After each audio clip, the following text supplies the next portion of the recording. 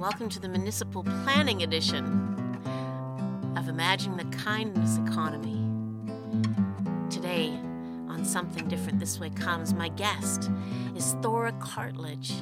Oh, you're going to love this conversation. Something different, this way comes something. Something different, something different, something different, this way comes something.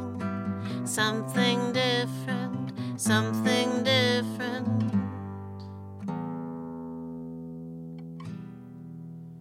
I met Thora Cartlidge a few years ago. We both attended an event. It was thrown by the city to update the community as a whole on their sustainability plan. So I went just as a curious citizen and a recovering journalist who kind of can't resist an opportunity to learn and find out what's going on. I think Thora might have been there in a more official capacity. I don't remember her presenting or anything, but she might very well have had a role in developing Thunder Bay's sustainability plan. Thora Cartlidge is, after all, a municipal planner with a lot of expertise and experience. She's a kind of big deal. She specializes in sustainable community development and natural resource protection.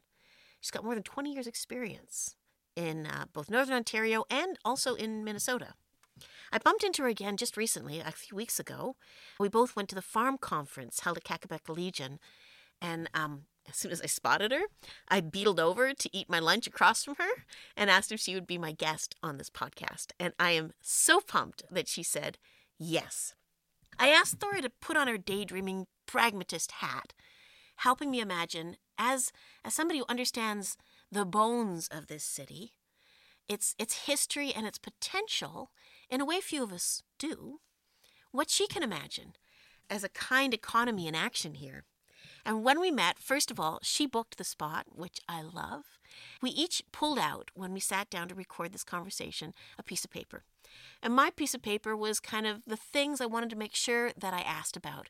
And it kind of looks like a lot of words, big ones, small ones, almost like a Venn diagram, a lot of overlapping circles and squares and arrows telling me where I want to go to if I get to this first place, that sort of thing. Thora's piece of paper was on a nice, heavy grade paper. It was typed out beautifully and clearly, and it looked more like a poem. I'll read you it. Intercept, problem, crisis, opportunity for change. Innovate, new technology, best practices. Integrate, old with new, traditional with futurist. Infrastructure, green with gray, natural with engineered. Investment, partnered, public-private, redevelopment. Imagine, collaborative, stewardship, kindness, economy. Imagine the kindness economy. Imagine it here now for you and me. Imagine, imagine. So, of course, I had to write her a song based on her poem. But we touched on everything we both planned on saying, and it was such a joy. I learned so much, and I so enjoyed her company. I know you will too. So, with no further ado, here is Thora Cartlidge and I. Thank you, Heather. This is an imagination game, but could be so realized. And that's what I'm so pleased that you invited me to talk about with the different subjects that are on your mind, and I happen to have had some experience with. I don't think it was a happen to. I think this is where your soul goes. You are an imaginer. You are so connected to the earth and to this sort of empathy of how are things working around me? What's the flow? What's the give and the take? And so I'm excited to see where we might go with this conversation. I wanted to start with where we are. This was your suggestion. We're meeting in a Brodie Library.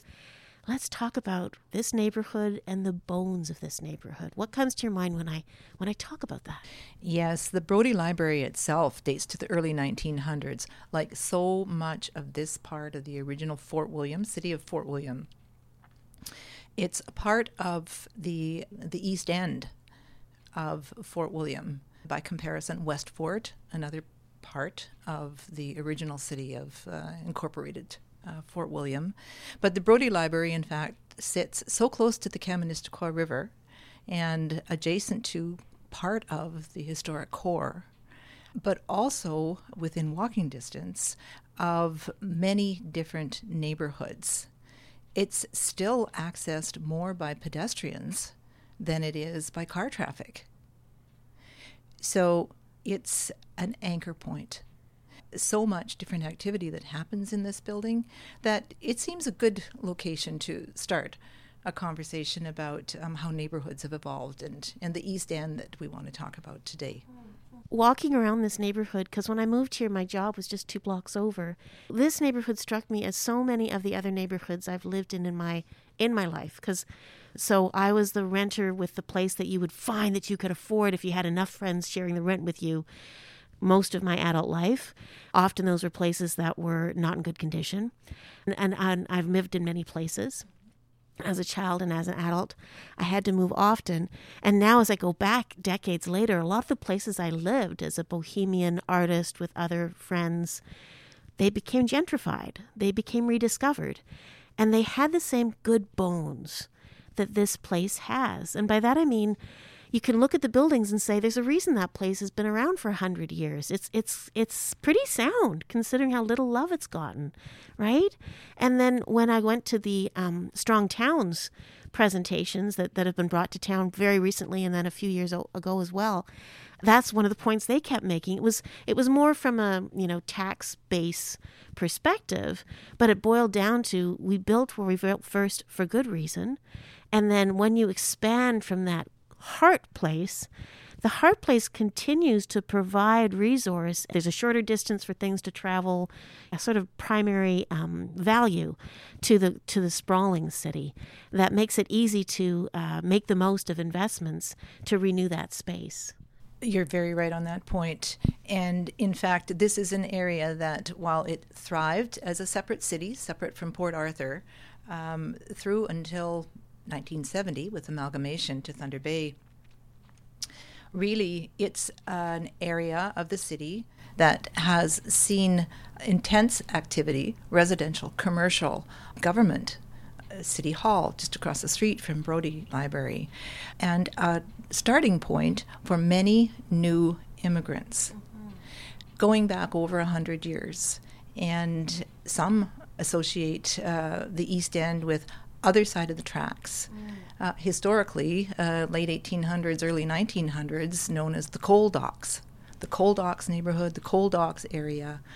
On the water side, the Lake Superior and Kaministiquia River water side of the CPR main line, where many new immigrants arrived through the late 1800s and certainly into the 1910s, pre-1914, to live with family members or to board, coming to a new city, and often it's a cheap rent that's needed, especially if it's close to work and you've not got a car. Well, of course, that was the case in the early 1900s.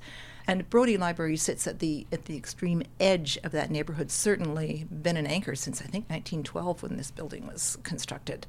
But in that period, the East End itself has seen tremendous changes and shifts, not in architecture and not in the street grid, but in occupations or lack of occupations, in capacity. There's more emptiness to the area now than there used to be. And because I married someone who grew up in the East End and whose father and grandfather, and I should say fathers and grandfathers, meaning both his parents' families, immigrated to the East End to work the coal docks, to work the grain elevators, to work the shipyards, to work the lake freighters. There's an example of a family, I know from my own experience, his stories, that thrived in the East End, in the historic East End. The memories are of children, grandchildren, aunts and uncles, sometimes boarders, in the homes that were 2 and 3 stories sometimes, who shared too few toilets. There was no sewage until at least the 1940s. In the East End. As you asked me about the bones of the place, there were some pretty weak bones in that neighborhood. The experiences were really daily small interactions, lots of neighbor support, lots of neighborhood rivalry too, because this was an area where people immigrated from Ukraine, from Italy, from Finland, and where so much of the skilled and unskilled labor needed for the industrial waterfront derived. So kids growing up there, like my husband, experienced that rough and tumble, always someone coming home from shift work or off to the waterfront, down to the coal docks. It wasn't an especially sanitary area to grow up. There were no sidewalks as such. And in 1912, there were probably 3,400 people, 3,000 plus who lived in that area of the city, plus 200 cows, as my research has told me. Where were the cows? The cows would have been in the backyard.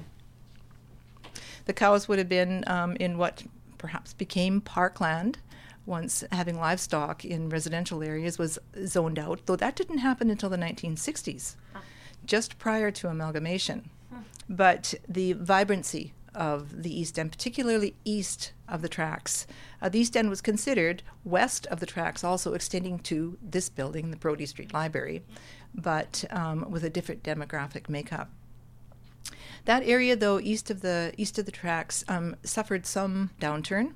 It wasn't paid much attention to before probably 1950, when the pedestrian subway, and the bridge overpass was built after much petition by different neighborhood groups to City Council and to the CPR. Finally, with the City of Fort William and then CPR, plus some federal money thrown in, the neighborhood was made more accessible, and there was more of a relationship with the west side of the East End, if you want to call it that. And then, of course, through the 50s, post-World War II, and with cars showing up on the streets, there was less room for cows, more room made for cars, and folks were more mobile. And so the area did experience outmigration, as well as just a downturn in upkeep. I wanted to say, though, jumping ahead 100 years into the year 2012, when we experienced the big flood, the last big flood in Thunder Bay, and that East End, east of the tracks, was in fact flooded. It's probably one example, as you and I have talked about, where and how neighborhoods might come back to new life, where we might reclaim, where there's opportunity to work quickly and bring that vivacity back. Well, there was an example, a glimmer, a very strong glimmer actually, something of a bright light, I might say, in the 2012 to 2015 period, when neighbors emerged. City Works was on site, the water treatment plant dealt with, and sidewalks installed, street improvements made, homes restored. Yes, there was public money. There was also a homeowner investment that was made back in their homes. There was a sense of this is important to keep. Mm-hmm. So out of a crisis and the need to intercept that crisis in order to protect this area of the city, there was a real surge of coming back to the character of the neighborhood that my husband would tell me about. He remembers from stories from his parents and grandparents, mm-hmm. when there was a very much a collaborative neighbors helping neighbors situation. When I try to look at how neighborhood revitalization happens, the first flush is like wealthy people come in and say, oh, you made this so funky, I want to live here too. But if you dig a little deeper, often it is about communities deciding that this place needs to be preserved. An upswell of appreciation of the architecture, or the history, or the convenience, or the opportunity, and also the resilience sometimes of a place that was built to last. But when you were talking about that neighborhood being so stacked full of people living in such proximity to one another, lacking some core bones like sewage management and electricity, I'm sure, but still being pretty okay and happy with a densely populated neighborhood. Reminds me of my stepfather, who grew up in Cincinnati. He was one of 9, so that was 9 children. Upstairs lived his grandparents, and above that lived some uncles. So in one 3-story house, that's like 15 people, right? And every other house in that neighborhood, they were not far from one another. The connections were huge, and the wealth of social resources were huge. So as somebody who's lived in a lot of neighborhoods that nobody had given them much love for a long time, many of the spaces are empty. Many of the spaces have not been renewed when something happened to them. To see how quickly that can just fill in with people again and become a vital place, I think of this neighborhood. I agreed. I think of it as neighborhood, and it's something of a startling stat that I discovered in getting ready for our conversation today, that the density in 2021, last federal census, population density in the East End, about 1,100 people per square kilometer. By comparison, across City of Thunder Bay, generally, the average density is 330 per square kilometer. And so I have to think to myself, does that make a difference to people's working with each other, getting to know each other, working together on projects? It may very well make a difference. It's density that is realized only in the East End, not in other parts of the city. So there's a factor to be built on, and it's possible that coming together, because there were so many together after the flood in 2012. You know, as urban designers will speak to the value of higher density housing at the core, where services are available, that we should be thinking in terms of designing for that. In the East End, we've already got it. And if we were to imagine that neighborhood getting all the love it could use, it could hold more people again. It could hold animals again, probably. We know better now how to do that. So it's safe. And maybe we could tap into a whole circle of imagining and also of expertise. And if we did so and chose to do things like make those old buildings be as efficient as possible. I was visiting with a friend recently in the East End in an old house, and the previous tenants had lost it because they were trying to heat it with electric floorboards, and they had almost no insulation, and it was bankrupting them. She went in without much more money, but with friends and a bit more savvy, and spent some time figuring out how to improve the insulation and change how heat moved around. And now she lives in that same home at a much lower cost. If we can empower people to find their own good solutions, maybe wonderful things could happen that I haven't even foreseen. But the return on investment in a space that has good bones, it's in the right location, it's close to water, it has some history, it's proven that it's got the mojo that works for people to live close together. Seems like a great place to easily imagine the kind of vibrancy and resilience it doesn't currently have, but could have quite easily. It could have quite easily. That type investment and that type project, home ownership, can often bring out the best in a person wanting to be comfortable in their own space. But it may attract more people to live in the area who would want to invest. And so perhaps provide a balance to what now is perceived as an area of dangerous streets, illicit activity in the alleys as well as on the main streets, and has created something of an attitude of fear where people don't necessarily know who their neighbors are. There are fewer families living in the area now. There are more boarders and short-term renters. There are no shops to speak of, 2 or 3 that are still thriving. But the infiltration of particularly street drug use, honestly, in my experience in the neighborhood, so visible that there is a fear from others and a shrinking back from confronting or from seeing the new use. Never mind thinking about how that might be with a community project put in front of otherwise rather disadvantaged individuals who are being taken advantage of by street drug dealers in the area, in otherwise vacant homes that are taken over But it might be that there are community projects, not unlike what pulled people together in 2012, that could bring out the best in all of those individuals and have people working across cultures, across backgrounds, across streets.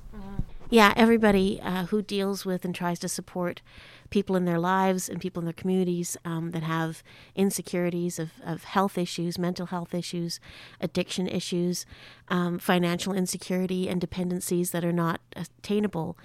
You can't fix one and ignore the other. They are absolutely overlaid. And I do think we're at a crisis point in this country where we've somehow given permission for people to fall out of security that we used to just assume it was our job to take care of. So I'm hoping we're at a tipping point. And I absolutely agree that a healthy neighborhood has to have healthy residents and not just healthy bones.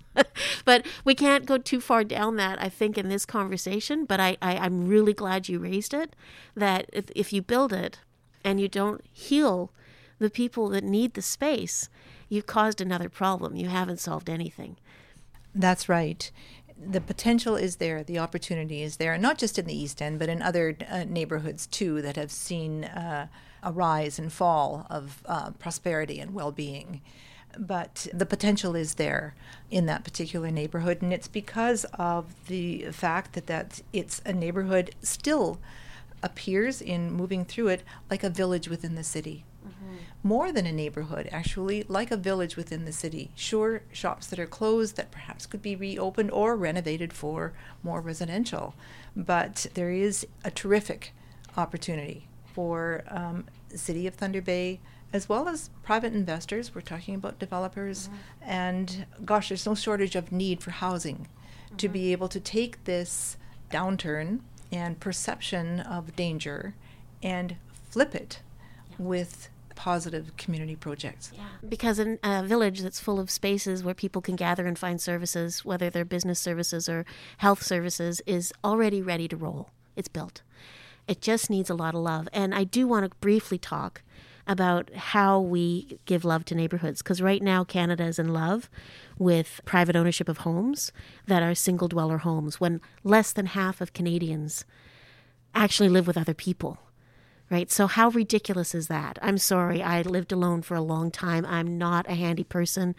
I like renting. I like roommates. I like finding ways to opportunities to live affordably to me that work for me and my friends.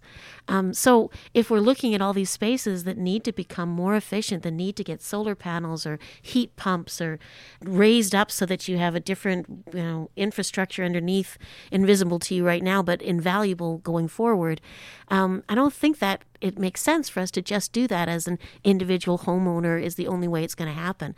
I'm looking for more creative thinking that will kind of make that something very affordable, very feasible, that happens to whole neighborhoods instead of piecemeal here and there, like, oh, I'm going to be Monet one dot at a time. Like, I don't think that works. But anyway, that's my little rant on that front. I think there is more than one way to do it. The ways we're doing it right now are insufficient, but other ways are knocking. And if I see that happening, then obviously that is a place you want to be, right? However you're there, as a renter, owner, business owner, employer, there's amazing potential in that neighborhood. But it's not the only one I might talk about. Let's go to the other end. Neighborhood that's not even built yet. A neighborhood that's been in the planning stages for decades that is finally getting ready to move forward. And the people have a lot to say and a lot of concern about Parkdale and the expansion of Parkdale into the William Bog. And it's all fuzzy to me. I don't even know, what's the bog? Where is this bog? How does it go? What's the concern? And also, what's the possibility if that same sort of doing things differently than they've done before, being more collaborative and being more open to new solutions that you can imagine when you think, let's solve this. Let's meet everybody's necessary needs and be really innovative in the William Bog opportunity. So what have I got going on you with that? You've got a lot going with that idea because, in fact, it is the future for the west end of the city, still within the City of Thunder Bay's urban settlement area, probably close to 50 years since official plans for the city's growth had been in place. Parkdale has been a part of the city's official plan since the 1970s, formalized in 1982, I believe. in advance by about 14 years when the Lakehead Region Conservation Authority, the province, and the City of Thunder Bay undertook a study of the natural heritage systems across the area and determined that the wet area in the Parkdale location, 2,800 acres approximately, that's envisioned for urban settlement to extend, a good part of it qualifies as a provincially significant wetland with its own value that has nothing to do with housing, has everything to do with services for the city in the ecological services that it offers. It's a natural sump for water coming from the headlands in our watershed. It's a filtering system. It's home to a diversity of rare and endangered species, amphibians, butterflies, as well as plants. And it sets the geographic context, in fact, for all of City of Thunder Bay, because out of William Bog, flowing under the expressway through what we've called intercity, and wasn't built historically intercity between Port Arthur and Fort William because of the wet feet to Lake Superior, William Bog figures significantly as a natural heritage resource that now with provincial designation as a PSW, no, that doesn't mean personal support worker. That's what I think when I hear those letters, but okay. But provincially significant wetland, it serves as another piece of the puzzle in how best and using best practices to build out a new subdivision, because it is a new single detached mainly demand for housing in Thunder Bay for those who are looking for their own new home, still predominantly for single detached and in the residential subdivision with very little commercial, no industrial interaction, some park space, but not what we're hearing from urban design specialists who speak looking to the likes of the East End, where we just were visiting, Heather, where there's such potential for mixing and accelerating the interaction of different types of uses in one neighborhood. Still in the Parkdale proposed subdivision, there's no shortage of demand still in Thunder Bay for that type residential fabric. And so the challenge is to mesh the significance of the wetland with the market demand there is for that type housing in that type suburban off the edge of the city location. So in my day job, helping people figure out their financial plan, a house is a huge part of that plan. If that's what they want to do, then usually they're planning to spend most of their working years paying it off, 25, 30-year mortgage. And in that time, how they use it's going to change. They might have a family, they might have a divorce, they might turn the garden into a veggie garden, who knows, right? So for me, developing a new development in the middle of a climate crisis means you need to change a lot of assumptions, because you know that forward does not look like backwards. And there are resources to really inform what should we do so we don't regret that 25-year purchase 10 years in. So this is your field of expertise, Thora. What comes to mind as some of the things that might be brought to this table? Heather, with a development opportunity like Parkdale that would sit not in, but abutting and surrounding William Bog, there's opportunity to introduce sustainable best development practices. At the developer level, when the terms of the subdivision agreement are being written, that would ensure stormwater management that would be based not only in pipes in the ground, but in green infrastructure. Infrastructure is something that affected the East End and its capacity to continue the flood, particularly. But in the Parkdale situation, there's opportunity because it is a greenfield. It is a greenfield, always a developer's preference over. There are more than a few vacant lots fully serviced within the municipal boundaries for Thunder Bay could be developed for homes, but not the greenfield that Parkdale represents. That being said, it's creating a series of stormwater management facilities, bioswales, planted boulevards with pervious pavement in the sidewalks, dry swales that would appear as ditches or boulevards. So this would involve not only the developer's costs, but also City of Thunder Bay to manage city boulevards eventually, to collect water, to let it run and infiltrate, as opposed to run off into the bog where there might be some contamination, because the bog is, keep in mind in this situation, right next door. Mm-hmm. It's not actually a bog, it's a conifer swamp. Very magical to get into it, to explore if one has the opportunity to do that. Back to building out the subdivision, there are any number of ways to integrate green with gray infrastructure, I like to say, so that the stormwater is managed before it's allowed to run off. That can be done by the developer as a part of the subdivision agreement, and I can't imagine that City of Thunder Bay Engineering isn't insisting on that type alternative being considered.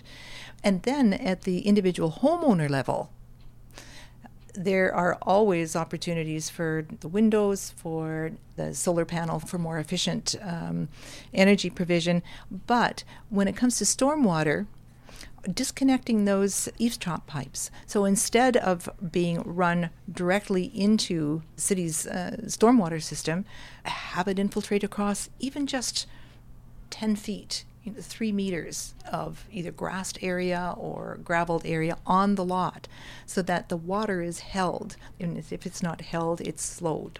Performing at the individual homeowner level what the bog right out the back window is doing naturally, and all for the sake of protecting the quality of our water and preventing flooding or other extreme event that might happen because of climate change. Yeah, you're really triggering in me this whole idea that we have an opportunity going forward to root ourselves differently in the spaces we live in, and act more not like people who have views out the window, but people who have a relationship with the world around us and an enormous power to do good by our choices, which is also a commitment to getting out there, seeing what's going on, maybe saying, if I'm going to buy this property next to this bog, I need to understand better how my property and my bog are together doing things, that there's an interaction that I am in charge of in a way and need to be responsible for personally.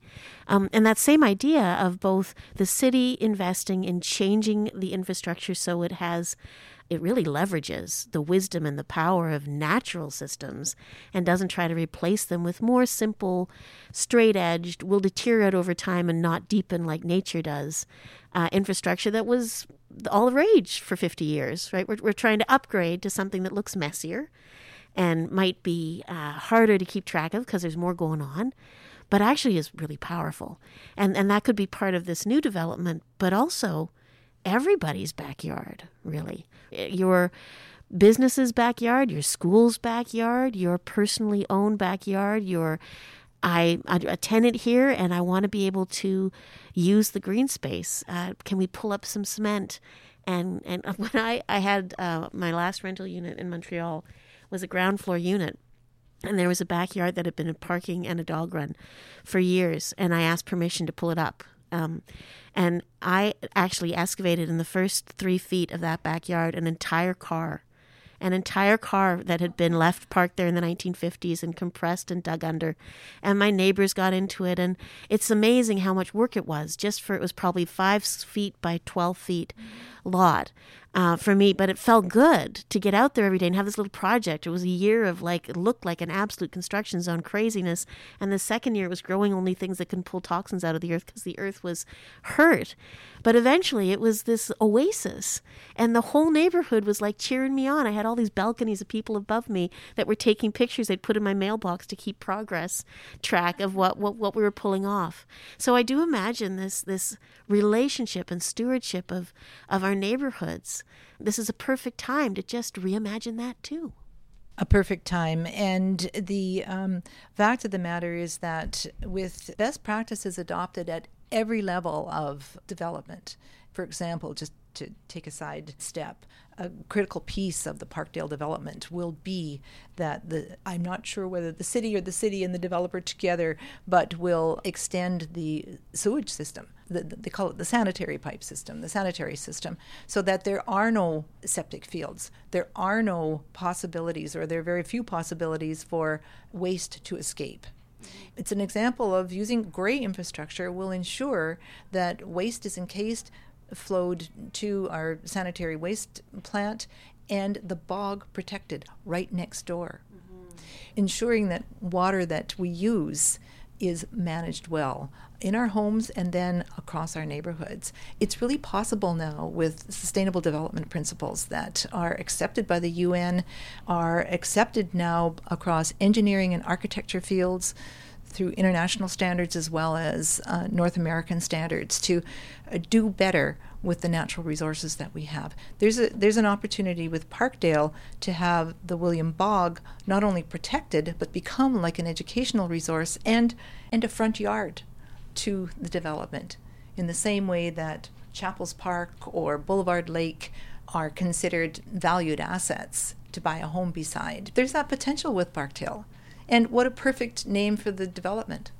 Parkdale. It's just that the park is not so much for recreation, it's for ecology.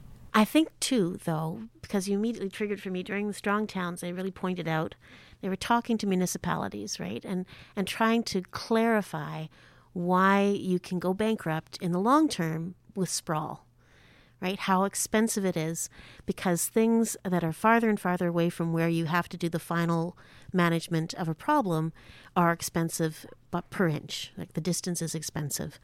And infrastructure that degrades often lands you with the bill long after you got paid for it. So he was recommending that we celebrate the towns whose infrastructure were long paid for, those parts of town, and give them back a little bit more of what they're so generously giving us. But also maybe revisit how much it should cost to put a new development in.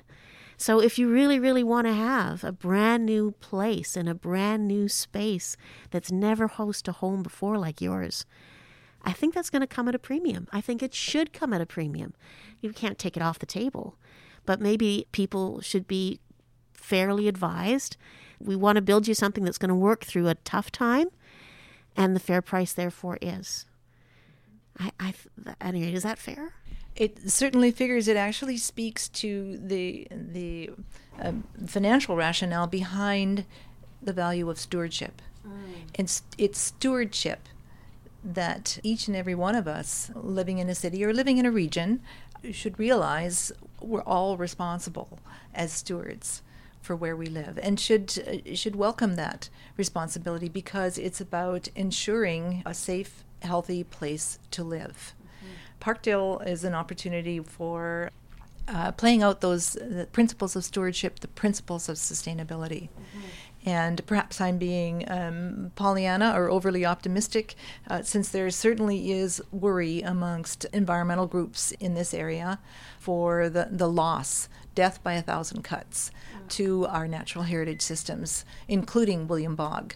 But with a carefully crafted framework for development, there is not only a balance that can be reached, but the value and the forefront that stewardship and taking a steward's role can become not only acceptable but welcomed.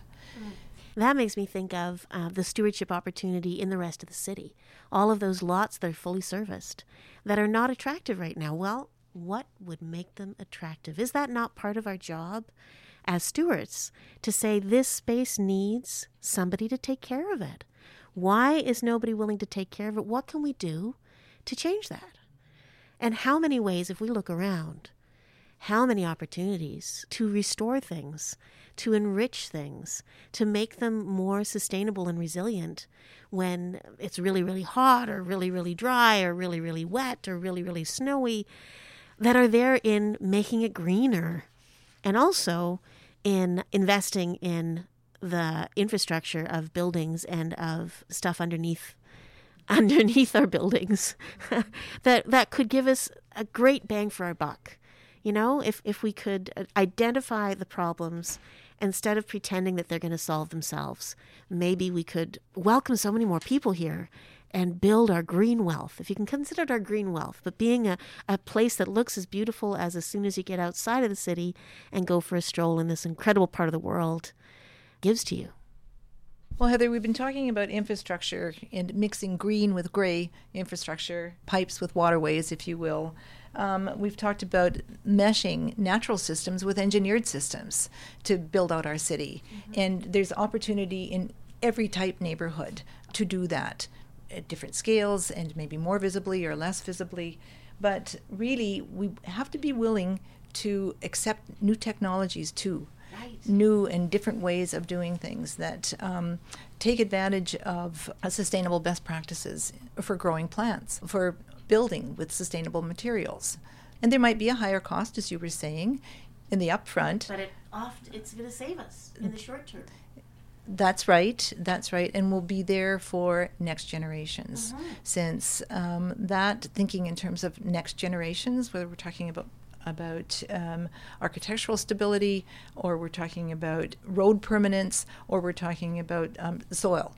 We're at a point in the 2023 of having to think about new technologies, different ways of protecting and of rebuilding those assets that we count on. We assume we're going to have, and yet we won't if we don't take that stewardship role. Yeah, I think a lot of the math that people give on whether or not something is affordable, and if you take it a little bit bigger perspective, like next generation, and you add the full formula in my mind to the equation, very different answers come out the other end. And I've been dreaming lately about different ways of restoring the food sustainability of this region, and also restoring people's understanding of food, their understanding of growth and of plants and of the natural world, their capacity to eat fresh local food and not need it be served for them or made, easy in some way.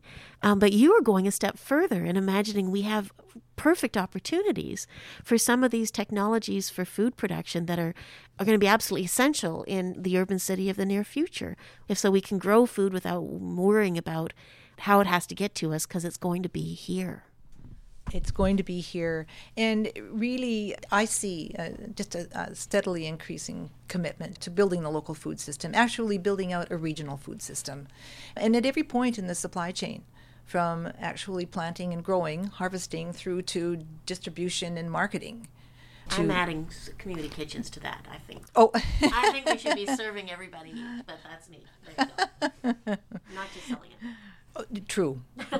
Making food accessible. There you go. Making food accessible, yes. That's right. Well, yes, working with others during my years with the City of Thunder Bay and with the District Health Unit and the RFDA, as well as university and area farmers, a couple of politicians, and then Earth Care, a unit of the Infrastructure and Operations Department for City of Thunder Bay that introduced the City of Thunder Bay to a food charter that Council passed years ago, and then a community environmental sustainability plan, or community environmental action plan was probably the correct term, that provided a platform to allow for a Thunder Bay and area local food strategy, a how-to get to the point that you're talking about, where we're not only comfortable, we're assured healthy food for ourselves in this community. And again, not to become too overly optimistic about what could happen, because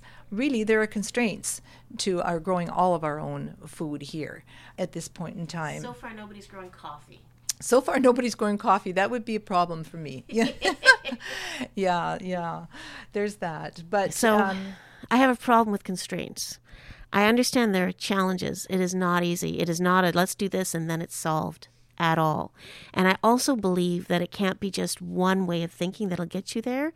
We need to broaden the conversation and invite to this table more strengths and concerns as well, so that we can solve it. But I don't think it's a permanent constraint.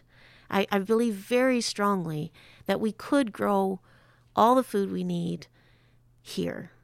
It's just a really long journey. And the sooner we start walking that way with actual conviction we're going to get there, the better. I'm very anxious about it, actually. And you gave me a stat when we were chatting earlier that did not allay my anxiety.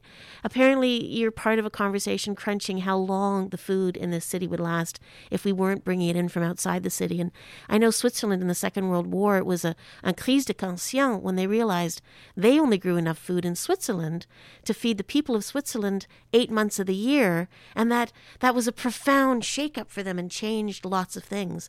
Because 8 months of the year stretched to 12 is a lot of hunger. It takes a lot of ingenuity to pull it off. How did Thunder Bay add up? We calculated that if all highway access were stopped and truck transport, which is how most of our food gets to us, to our tables, that we would be able to serve up ourselves for no longer than 3 days. That there is a 3-day supply of food available for us. So talk about a challenge. So there's the challenge. The constraint that I'm referring to really has to do with the difficulty still that anyone has who wants to farm, who wants to grow their own food, not in their backyard. There's certainly fewer farmers in the area. There are fewer farms. There are fewer fields, and yet we have a cache, an inventory of arable land not yet crop ready. Where's the constraint? There isn't the workforce knowledgeable enough with the implements to prepare, which might include clearing, some tillage, understanding of when to till, when to seed, what to plant. There isn't the knowledge base yet that's shared widely enough to attract new farmers. But that's a yet. That's the key part for me, right? It's a challenge. It's not a permanent constraint because we're really good at sharing knowledge. And the other issues are training and capital. And if we change what is payant, what makes sense for capital, we can flow capital differently. Not you and I sitting here cooking up great ideas. It would take a lot more brains and a lot more commitment at a broader level.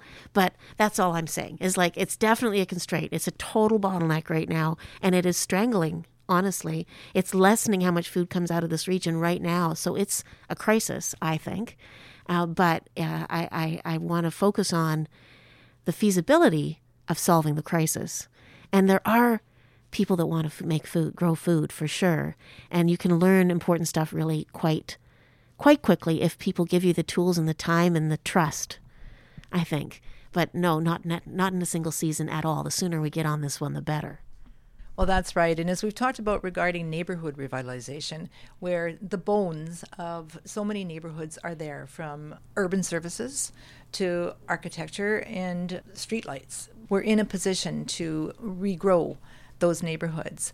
Regarding growing food, we're in a position, if there were sufficient investment possibilities for, yes, new ways of growing food. And I want to touch on the quiet growth that there is of not only greenhouses, but vertical farms and other aeroponics facilities that are growing not just greens. We can't live on greens alone, but growing foods from fruits to vegetables and doing it without soil, doing it in facilities, doing it in cities, not in the rural, traditional agricultural areas.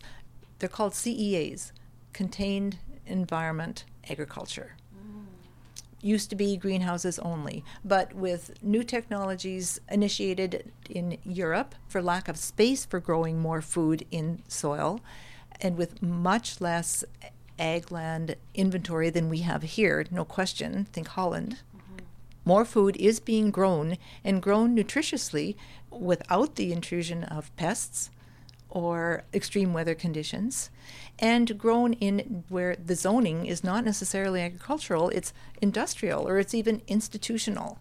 We have more than a few areas within City of Thunder Bay limits, and the technologies, again, are available to promote that type Myself see that as not necessarily replacing the 50 acres of buckwheat that I'm growing as cover crop on my small parcel just west of the city, and I'm doing it to amend the soil as much as anything at this point in time, but the bees love it too.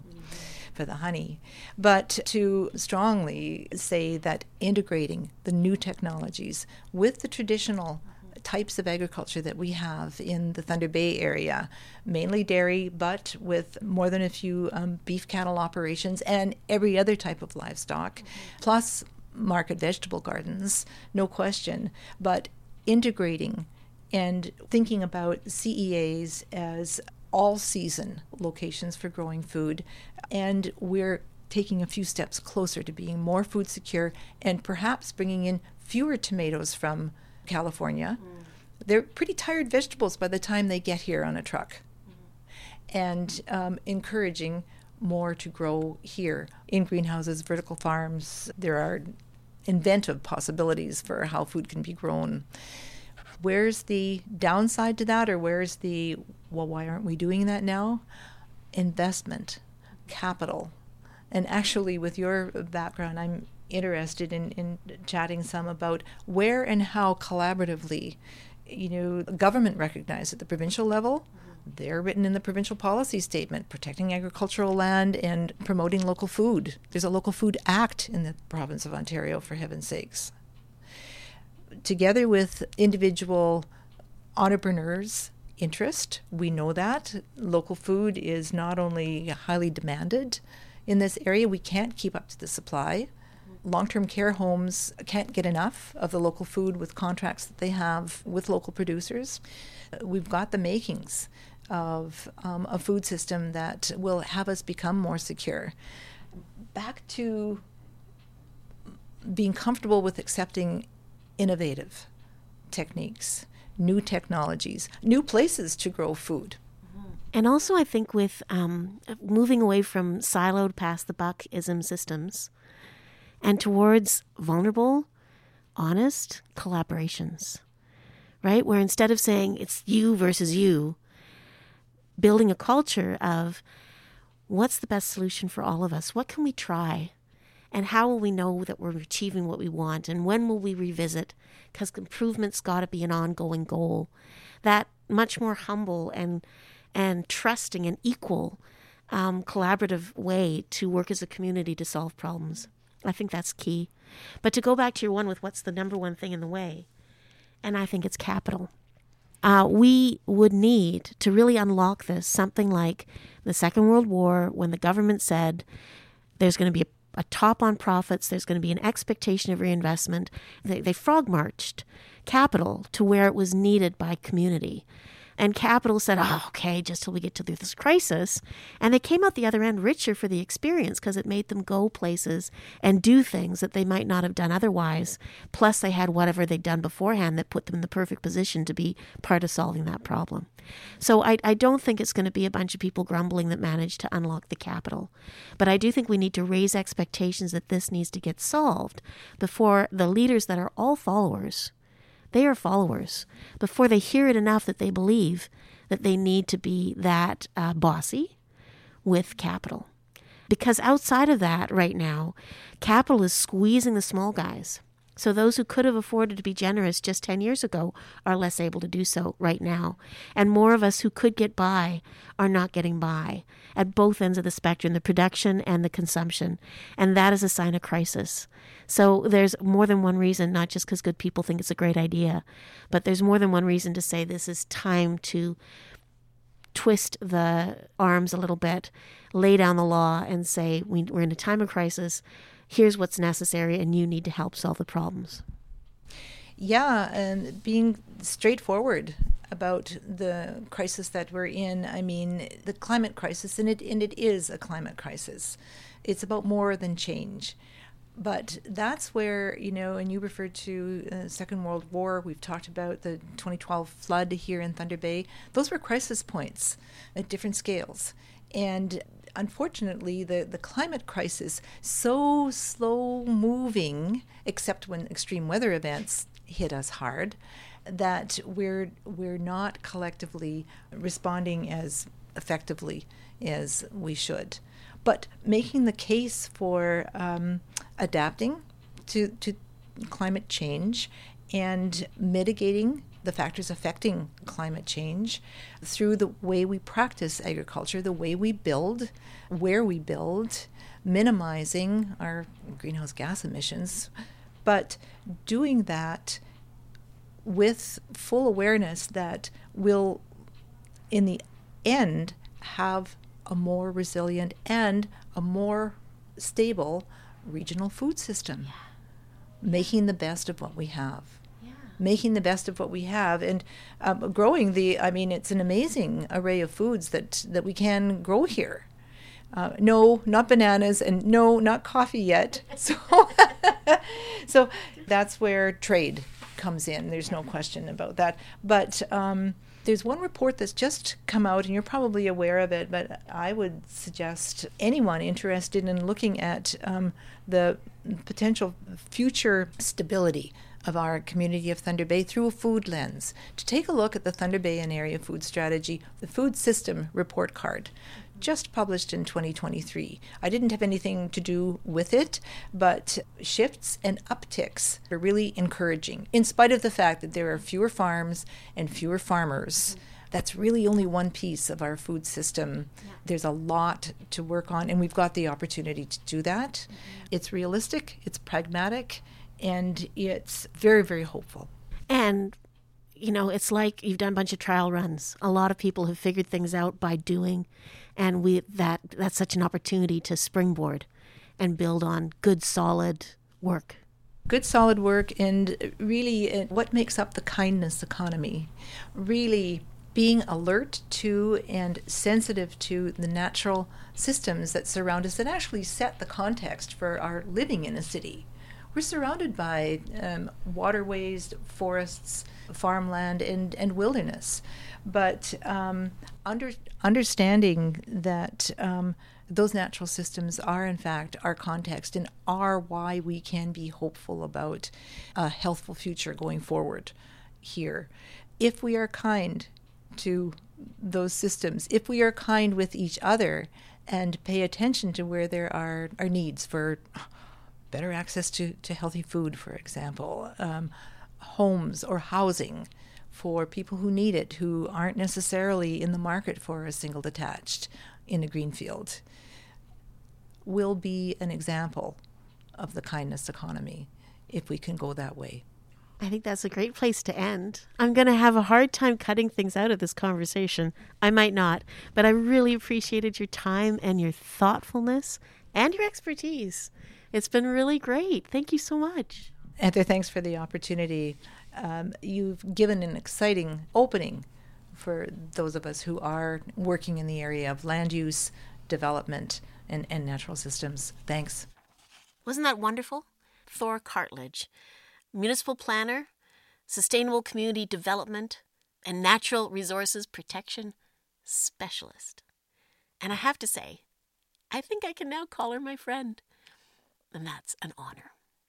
Innovate new solutions, innovate cool technology, innovate new solutions, cool technology. So that's where we kind of got to, right? Food technology, all the ways we can grow food inside in industrial sites, of which we have more than many options in Thunder Bay, but also how there's technology that's rooted in better understanding the power of the wild and also the impact of the unintended, so we can build and design better. I love it. Invest, redevelop, invest, revolutionize, invest, redevelop, revolutionize. It is a revolution we're talking about. It's a people and planet first reimagining of our everyday personal spaces, of our yards and boulevards, of our homes and neighborhoods, of our city. And there's such potential to leverage what we know and give it another go. Integrate, gray with green, integrate. gray with green, seen with unseen. So that vision of having more greenery, more life, more respect for the wildness as it deepens and spreads in our cities, I absolutely love. And I have to tell you, I'm recording this on Saturday afternoon, and I recorded this conversation with Thora Wednesday afternoon. So this morning I got up early to finish editing that conversation and take out our ums and rebalance the volume level so that it was easier to listen to. What a great way to start my day. And then I put on my headphones and put in a podcast while I made breakfast for the family. And I had to send her an email and say, well, first of all, it was great spending my morning listening to you. But secondly, oh my goodness, could I have a more on-topic interview to listen to after listening to our interview? I'm listening to a conversation with Dr. Douglas Talamy, who I've never heard of before, but oh my goodness, he is so all about what we were talking about. He's got a book, it's called Nature's Best Hope, and it's about the impact you can have and how you choose to manage your little piece of land.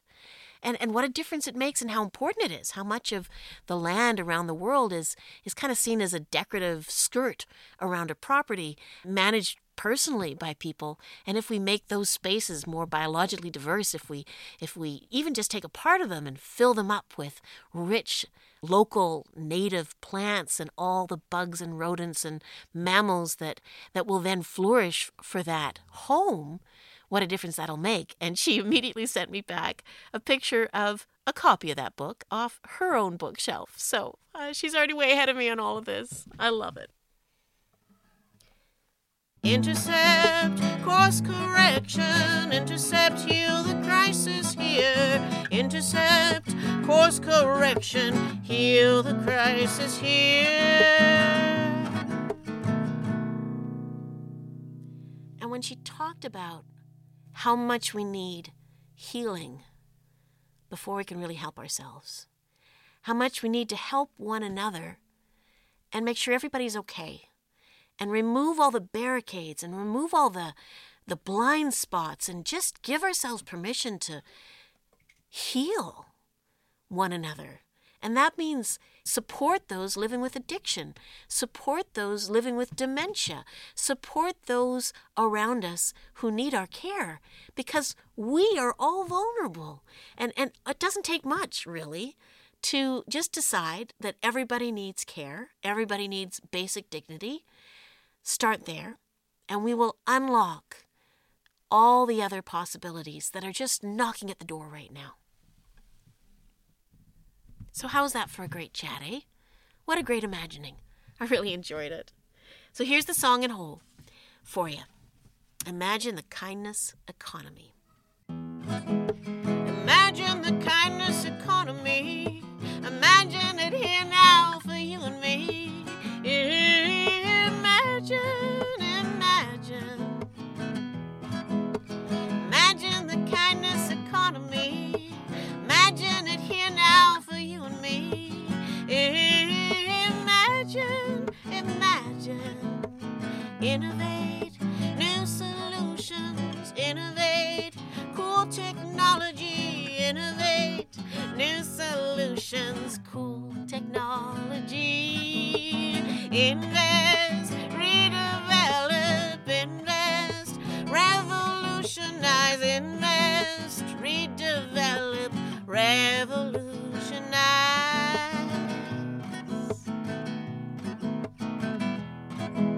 Imagine the kindness economy. Imagine it here now for you and me.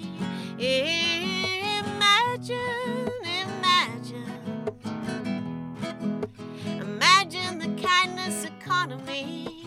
Imagine it here now for you and me. Imagine.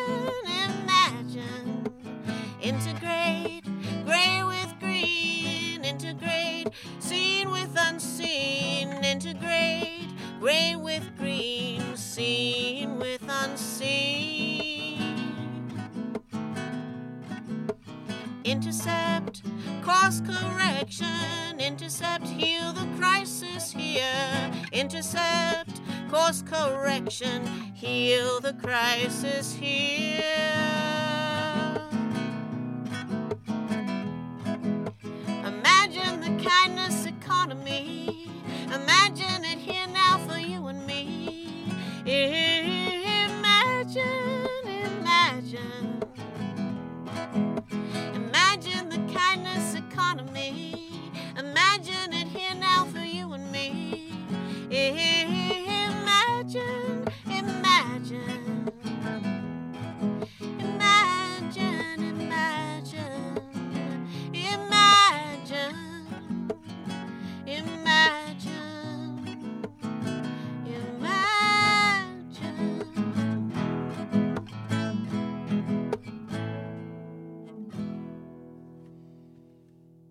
Imagine the kindness economy, indeed. My name's Heather McLeod.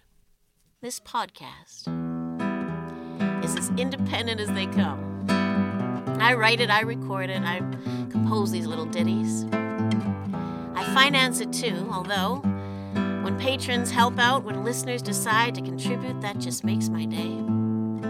You can do that at www.somethingdifferentthiswaycomes.ca, where you'll find other episodes too. There's lots of great conversations and lots of songs, as well as all the references. My library of hope's getting kind of long and big and cool. Thank you to Thora Cartlidge for being my guest today. Thank you for listening. And thank you to Leah McKay for all the graphic work that makes such a difference. And to my family, who give me the time for this. I'll be back next week. Something different, this way comes something different, something